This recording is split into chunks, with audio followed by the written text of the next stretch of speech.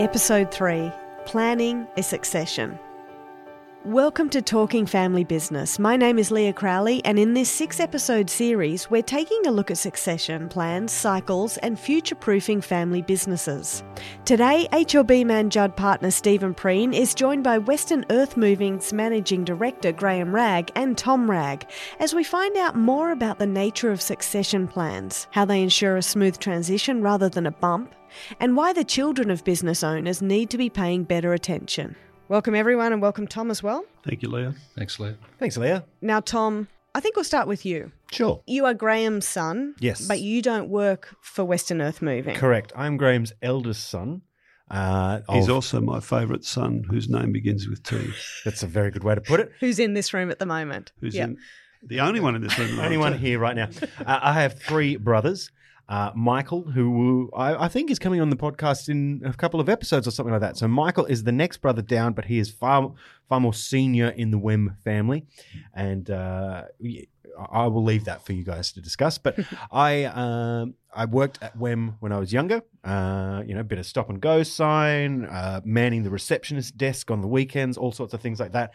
And then I've gone off to do lots of other things and been very involved in the media world and things that didn't really lend itself to too much Wem activity until a few years ago when Wem's priorities have shifted and they're chasing bigger, better, larger clients, and they need to look a little more polished. And so I've finally been able to come and infuse a lot of the skills and talents that I've gone off traveling the world like some sort of Shaolin monk.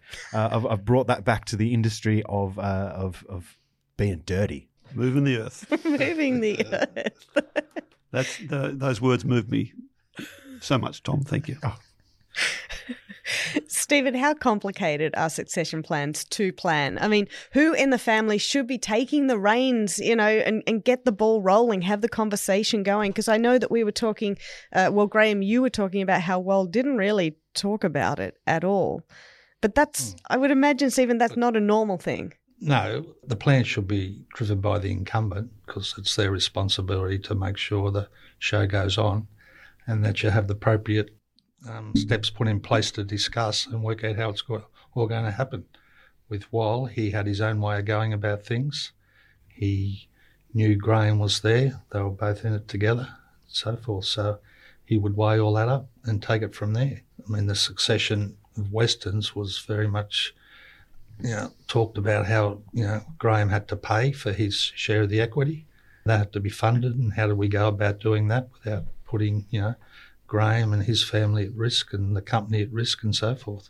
So all those sort of things were discussed with Wal, and he agreed to undertake a share buyback plan in the operation. So effectively, Westerns financed the acquisition, and Wal was paid out his share of the value for the benefit of the rest of the family. So it would then depend on how he communicates up with the family as well, and that is an important thing. That the first step in a process is to discuss all those issues with the family members and go further, and which we'll talk about later, but go further as to each of them putting their thoughts on the table. But before they all bring their thoughts together, you talk to each person separately and try and get a consensus, or at least raise the issues and then start to deal with them. Tom, I'm going to bring you back into this one. Yes. So as the son of a business owner, when or if the conversation about what happens to the business when Graham decides to retire, has that happened? Has it been open? What? Yes, it has happened. It's taken place over the last couple of years, and I think it's fair to say that Mike is very interested in that. Obviously, it's his job now. It's his livelihood and this sort of thing. And there's 2 other brothers, younger brothers, Matt, who works out in the field for Wem, and Cam, who's not closely aligned with Wem. He's studying all sorts of interesting things, and he's the big brain. Yeah, he's a brain and a half. He's the big brain. So we're all very, very, very different people, and we're coming with different mindsets, different opinions, different. We couldn't really be more different. And it's not something that we discussed a lot in the past. I had felt that when I was younger, there was an expectation that I would go to Wem. It wasn't necessarily from my direct family. It was more the wider Wem family. There was always that expectation that I would join. So when I didn't, there was it didn't get talked about for a little while, and then Mike stepped up to the plate, and everyone knew things would be cool.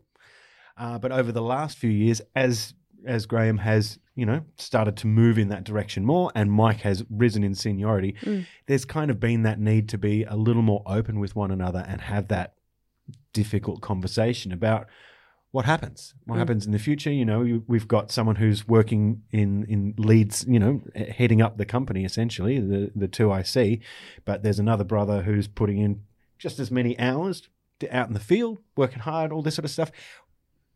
No one wants to sit around and go, how do we carve up the pie? That's not what we're doing. But being able to have a very open conversation like we have had over the last, I'd say, 3 years, that's where it started to happen. It's weirdly removed a lot of the angst around the situation. So when it does happen, everyone knows what's going where. We've all got a clear idea of this isn't being done to solely benefit one brother over the others, or those of us that don't work there full time won't benefit. It's very clear, and I think that that will assist us as a family moving forward. There's no one's sitting around jealous or being petty or things like that. It's open, it's out there. Yeah, and that's been something that Di, my wife, and I have been very much aware of. That we're lucky enough to have 4 sons and extended families and grandkids and all sorts of things like that, and we want to make sure that everybody gets a fair go, as well as making sure that the business is vibrant and carry on. I'm focused on the next 60 years now. Probably won't be there to raise my bat at the end of the 60, still on the team, but I might get to shout from the crowd or something like that. And that's our focus now. We're very much focused on being an infinite business and growing as healthily as we can. Tom's right with what he says there. We got some good advice from a few areas. One, obviously, from the Man Judd people, also from our legal team as how to go about this. And my sons have been very fortunate. The guys that are giving them advice are basically like uncles, and they're very interested. Right. Steve, etc., and our legal team very, very closely involved and looking after these. They've grown up a bit now, but helping look after them as good young men, helping them grow. And so we've tried to be pretty transparent how we go about it. We've got some good advice to form a family office to look after these things, and Man Judd help us very, very heavily with that. And we have some pretty regular meetings with all our family crew about that, and we're open with how that all sits. So just sort of checking in, making sure that it's a bit of transparency on how it all goes. Now, Stephen, I mean, say there's a business owner that has 2 kids, one who's interested in working and taking over the family business, and the other just is not. They've got their own path, which is fine, like we said. How do you make both of them happy with the succession plan whilst realising their strengths and levels of interest? To start with, I think just the ideas we just touched on with Tom and Graham about the open frankness of those discussions with the family and what do they all want to do at the beginning. The business is there. The business is also there to have people who have got the right skills to run it and who are the appropriate people in that business, what education do they have, and so forth. The other members, have they got a right to come into that business? The answer is yes, if they have the appropriate skills. Otherwise, you're divorcing the management of the business from the equity of the business. And that's where the other family members come into play. And as you progress through the years, the people with the equity have to consider how that will play out in the future and what other assets will be grown outside the business, as Graham alluded to with the family office, etc. You have your assets outside the actual operations, and that then creates a family business in its own right, which is, in this case, excludes the WEM operations, because that's what's feeding it. It's not straightforward, and it's very much an emotional type of period, because people have different thoughts, and some people just don't want to be involved in family businesses, and that's what can lead to businesses being sold, because you might have nobody who wants to come through. So you want to protect the legacy and grow the wealth and transfer that wealth to the next generations, but it might be in a different form. I guess in that respect, for WEM and the Rag family, everybody has grown up with it, and not so much stake a claim, but there's a sense of it's almost like the other family member. Would you say that for you, Tom? Yeah, definitely. WEM has been a constant, huge driving factor in my life. And, you know, as my dad said, a lot of the people that I consider uncles and things like that are people that I didn't quite realize until I was maybe 8 or 9. They weren't actual family members, but at our big family events, Wal invited them. They were part of the wider WEM family. And yeah, so I've always been invested and felt part of that family business, but it does have a different feeling to what it was, I'll say 30 years ago. In what way?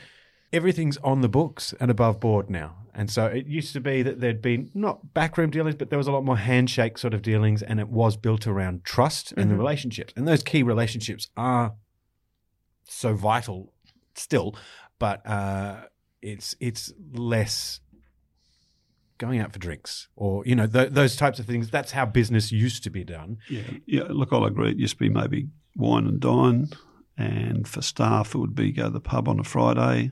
Then it became go to the gym on a Friday. Yeah. It's really transitioned, which is a great healthy thing. It's really changed around now. And now it's probably, I don't know, a house party or chit-chat or whatever you're doing. Social media. A Zoom. Zoom meeting. Bloody Zoom meetings. So there's been a lot of transition. I think there's a maturity of the business, Tom, and I think it's also a much more professional approach. You made reference earlier to the business needing to grow and be responsive and take on social media as a good tool for us to use, etc. That's one of the many transitions of professionalism that's come about from being, for our business, historically, really, we were good earth movers, working in the dirt. Now we're delivering communities. Correct. There has been, in the past, you worked with existing clients, and, you know, if there was a good relationship and you've been working together for 30 years, then you didn't need to put a lot of effort over and aboard on the tender or things like that, the presentation of it, because everyone already knew each other. Whereas these days, it might be a dentist who wants to develop a small plot of land, or you might be trying to get into the industrial sector and do some things in the government. You need to show yourselves off in a different way. And to you guys' credit, you came to us and said, we need to polish up our look and we need to start being public-facing, because it had always been an internal messaging and talking to the people they knew.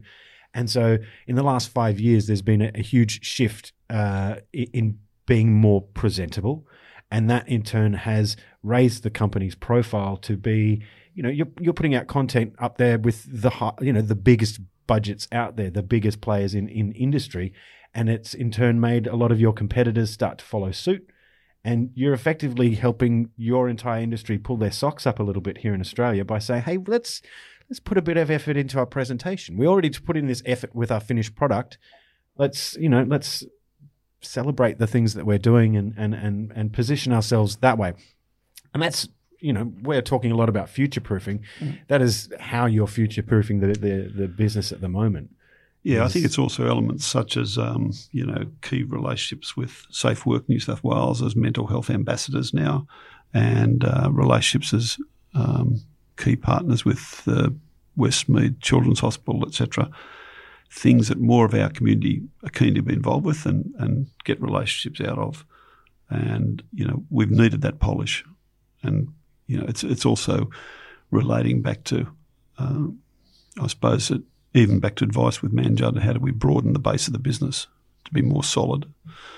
You know, we had various periods along the way when we had increased data. We've got data, as I said, falling out our ears now. But when we started to measure a lot more things, measure success of tenders, measure this, measure that, we were able to see where gaps were coming. And, it made us more responsive to go and dive into different areas, whether it's geographical or different types of work. It's made the family business, much, much more bulletproof along the way, Leah, to be able to be responsive and deal with things. But, you've got to have strong relationships. You've got to have a good base to work from and a good knowledge base to make that work. And on the family side of things, as we said, we've got to make sure that there's an openness. And, you know, the openness is much more relevant to 2020 than it was in 2000. You know, a couple of decades is a long time ago in terms of progression of even social behaviours and things, and how families interacted. I think what we did then was appropriate, a little bit closed. I think what we're trying to do now is very appropriate, and we probably talk about things too much sometimes. I think it's great that you still use that word family so much, because it's been a family business, and that's how people have always seen WEM. But there's now been a shifting of thinking of, it's not just WEM family, it's you're providing for families. You are building communities. It's not we're laying roads, we're preparing future homes for families to build, grow, and develop their own story. And it all comes back to that idea of family, and whether that's our family supporting WEM, whether that's the WEM wider team family with the Christmas picnics and all sorts of adventures like that. It's that core value is just infused in the business's presentation to the public. It's always family focused. Yeah, and it's a pretty easy way to be. I think it's something you can build upon pretty readily. I think that's quite similar to HLB Man Judd. Everything I read about you guys is always bringing it back to that idea of personal connection, personal interaction, personal understanding of these businesses, and creating that long-lasting relationship. So I can see why that has worked so well for both of you for such a long time. Yeah, the relationship is deadly important. Deadly is not the right word. Extremely important. And you develop from there. And, we talked about customers and so forth and employees, and everyone's in the mix. And it's like you look at a business, a family business, you got the existing business, you got the equity shareholders, and you got a ring of circles that you would have seen, and they all come together in the middle and cross over and so forth. And it's some of it's not easy, but at the end of the day, people work through it and develop their strategies on how they're going to progress. I just need to quickly ask, Stephen, have you been to one of the Christmas parties or the family picnics? I've been to the Christmas party. And he's not going to tell you one story. No stories from that. Damn it. I was trying to sneak that in there, but they caught me. I felt maybe I could get it from you, Stephen, but no. I remember when Tom used to come along to the annual drinks out at the hotel at Macquarie there. What was it called? It's still El there. Rancho. El Rancho, yeah. It's going back a long while.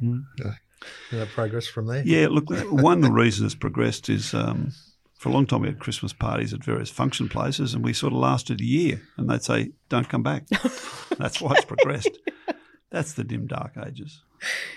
So the challenge we've got this year is how to do a few family functions. That's right. Amongst COVID. So we're working on that. Yeah. We'll make sure that... You got your thinking caps on? Yeah, and it's a wider team. It's not me. We've got a whole group of people looking at how to do it now that's effectively so that all the kids still get the presents they get every year. Santa still comes for everybody, et cetera, et cetera. So, we're going to be flexible. Yeah. So we'll come up with a solution. And that's a couple of months away, so we're not too stressed about that one yet. But it's getting close. There's weeks to go now. Very, very close. Talking about, being flexible and stuff, obviously circumstances in businesses change, whether that be, outside, internal, external circumstances, whatever. Or that could potentially change the succession plans. So how close do we have to monitor them as an advisor to a business? Well, if you look at what's going on now through the COVID period, there's various businesses which are going to obviously go to the wall through no fault of their own. But at the end of the day, that's a fact of business life. And if there might be the best course of action because they haven't got the finances in place to survive, or they haven't provided for their future finance sector, which is all very sad. But, hopefully a business can look ahead and react to the markets, but it can't react to something that's going on. You guys, at least within your industry, you were deemed an essential service. Is that right? Absolutely, by the government and by ourselves. And so as a business, our business, we largely work outdoors. And so we had we don't have to go to head office. We don't have to go on public transport. Most people drive to site every day. It's in the outer suburbs of Sydney, etc., and wider afield. We had to make sure that everybody observed the right social distancing on site and the right work practices in terms of cleanliness and sanitisation and looking after equipment and, public behaviour. Our office was different. We had to scatter people and do those sorts of things. That's all happened. We've adopted Teams and Skype and Zooms like nothing else for everyone that we deal with.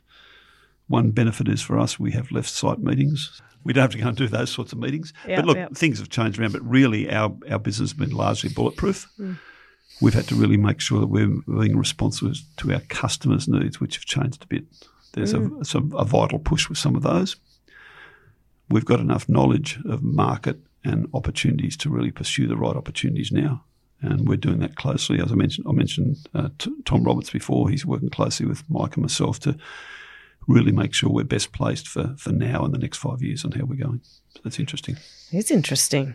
Tom, do you reckon there's anything else? Look, as I said, we've had some frank conversations about this sort of stuff, and the first one or two were a bit awkward. No one had full answers, and it was sort of advising the family that these conversations are going to take place.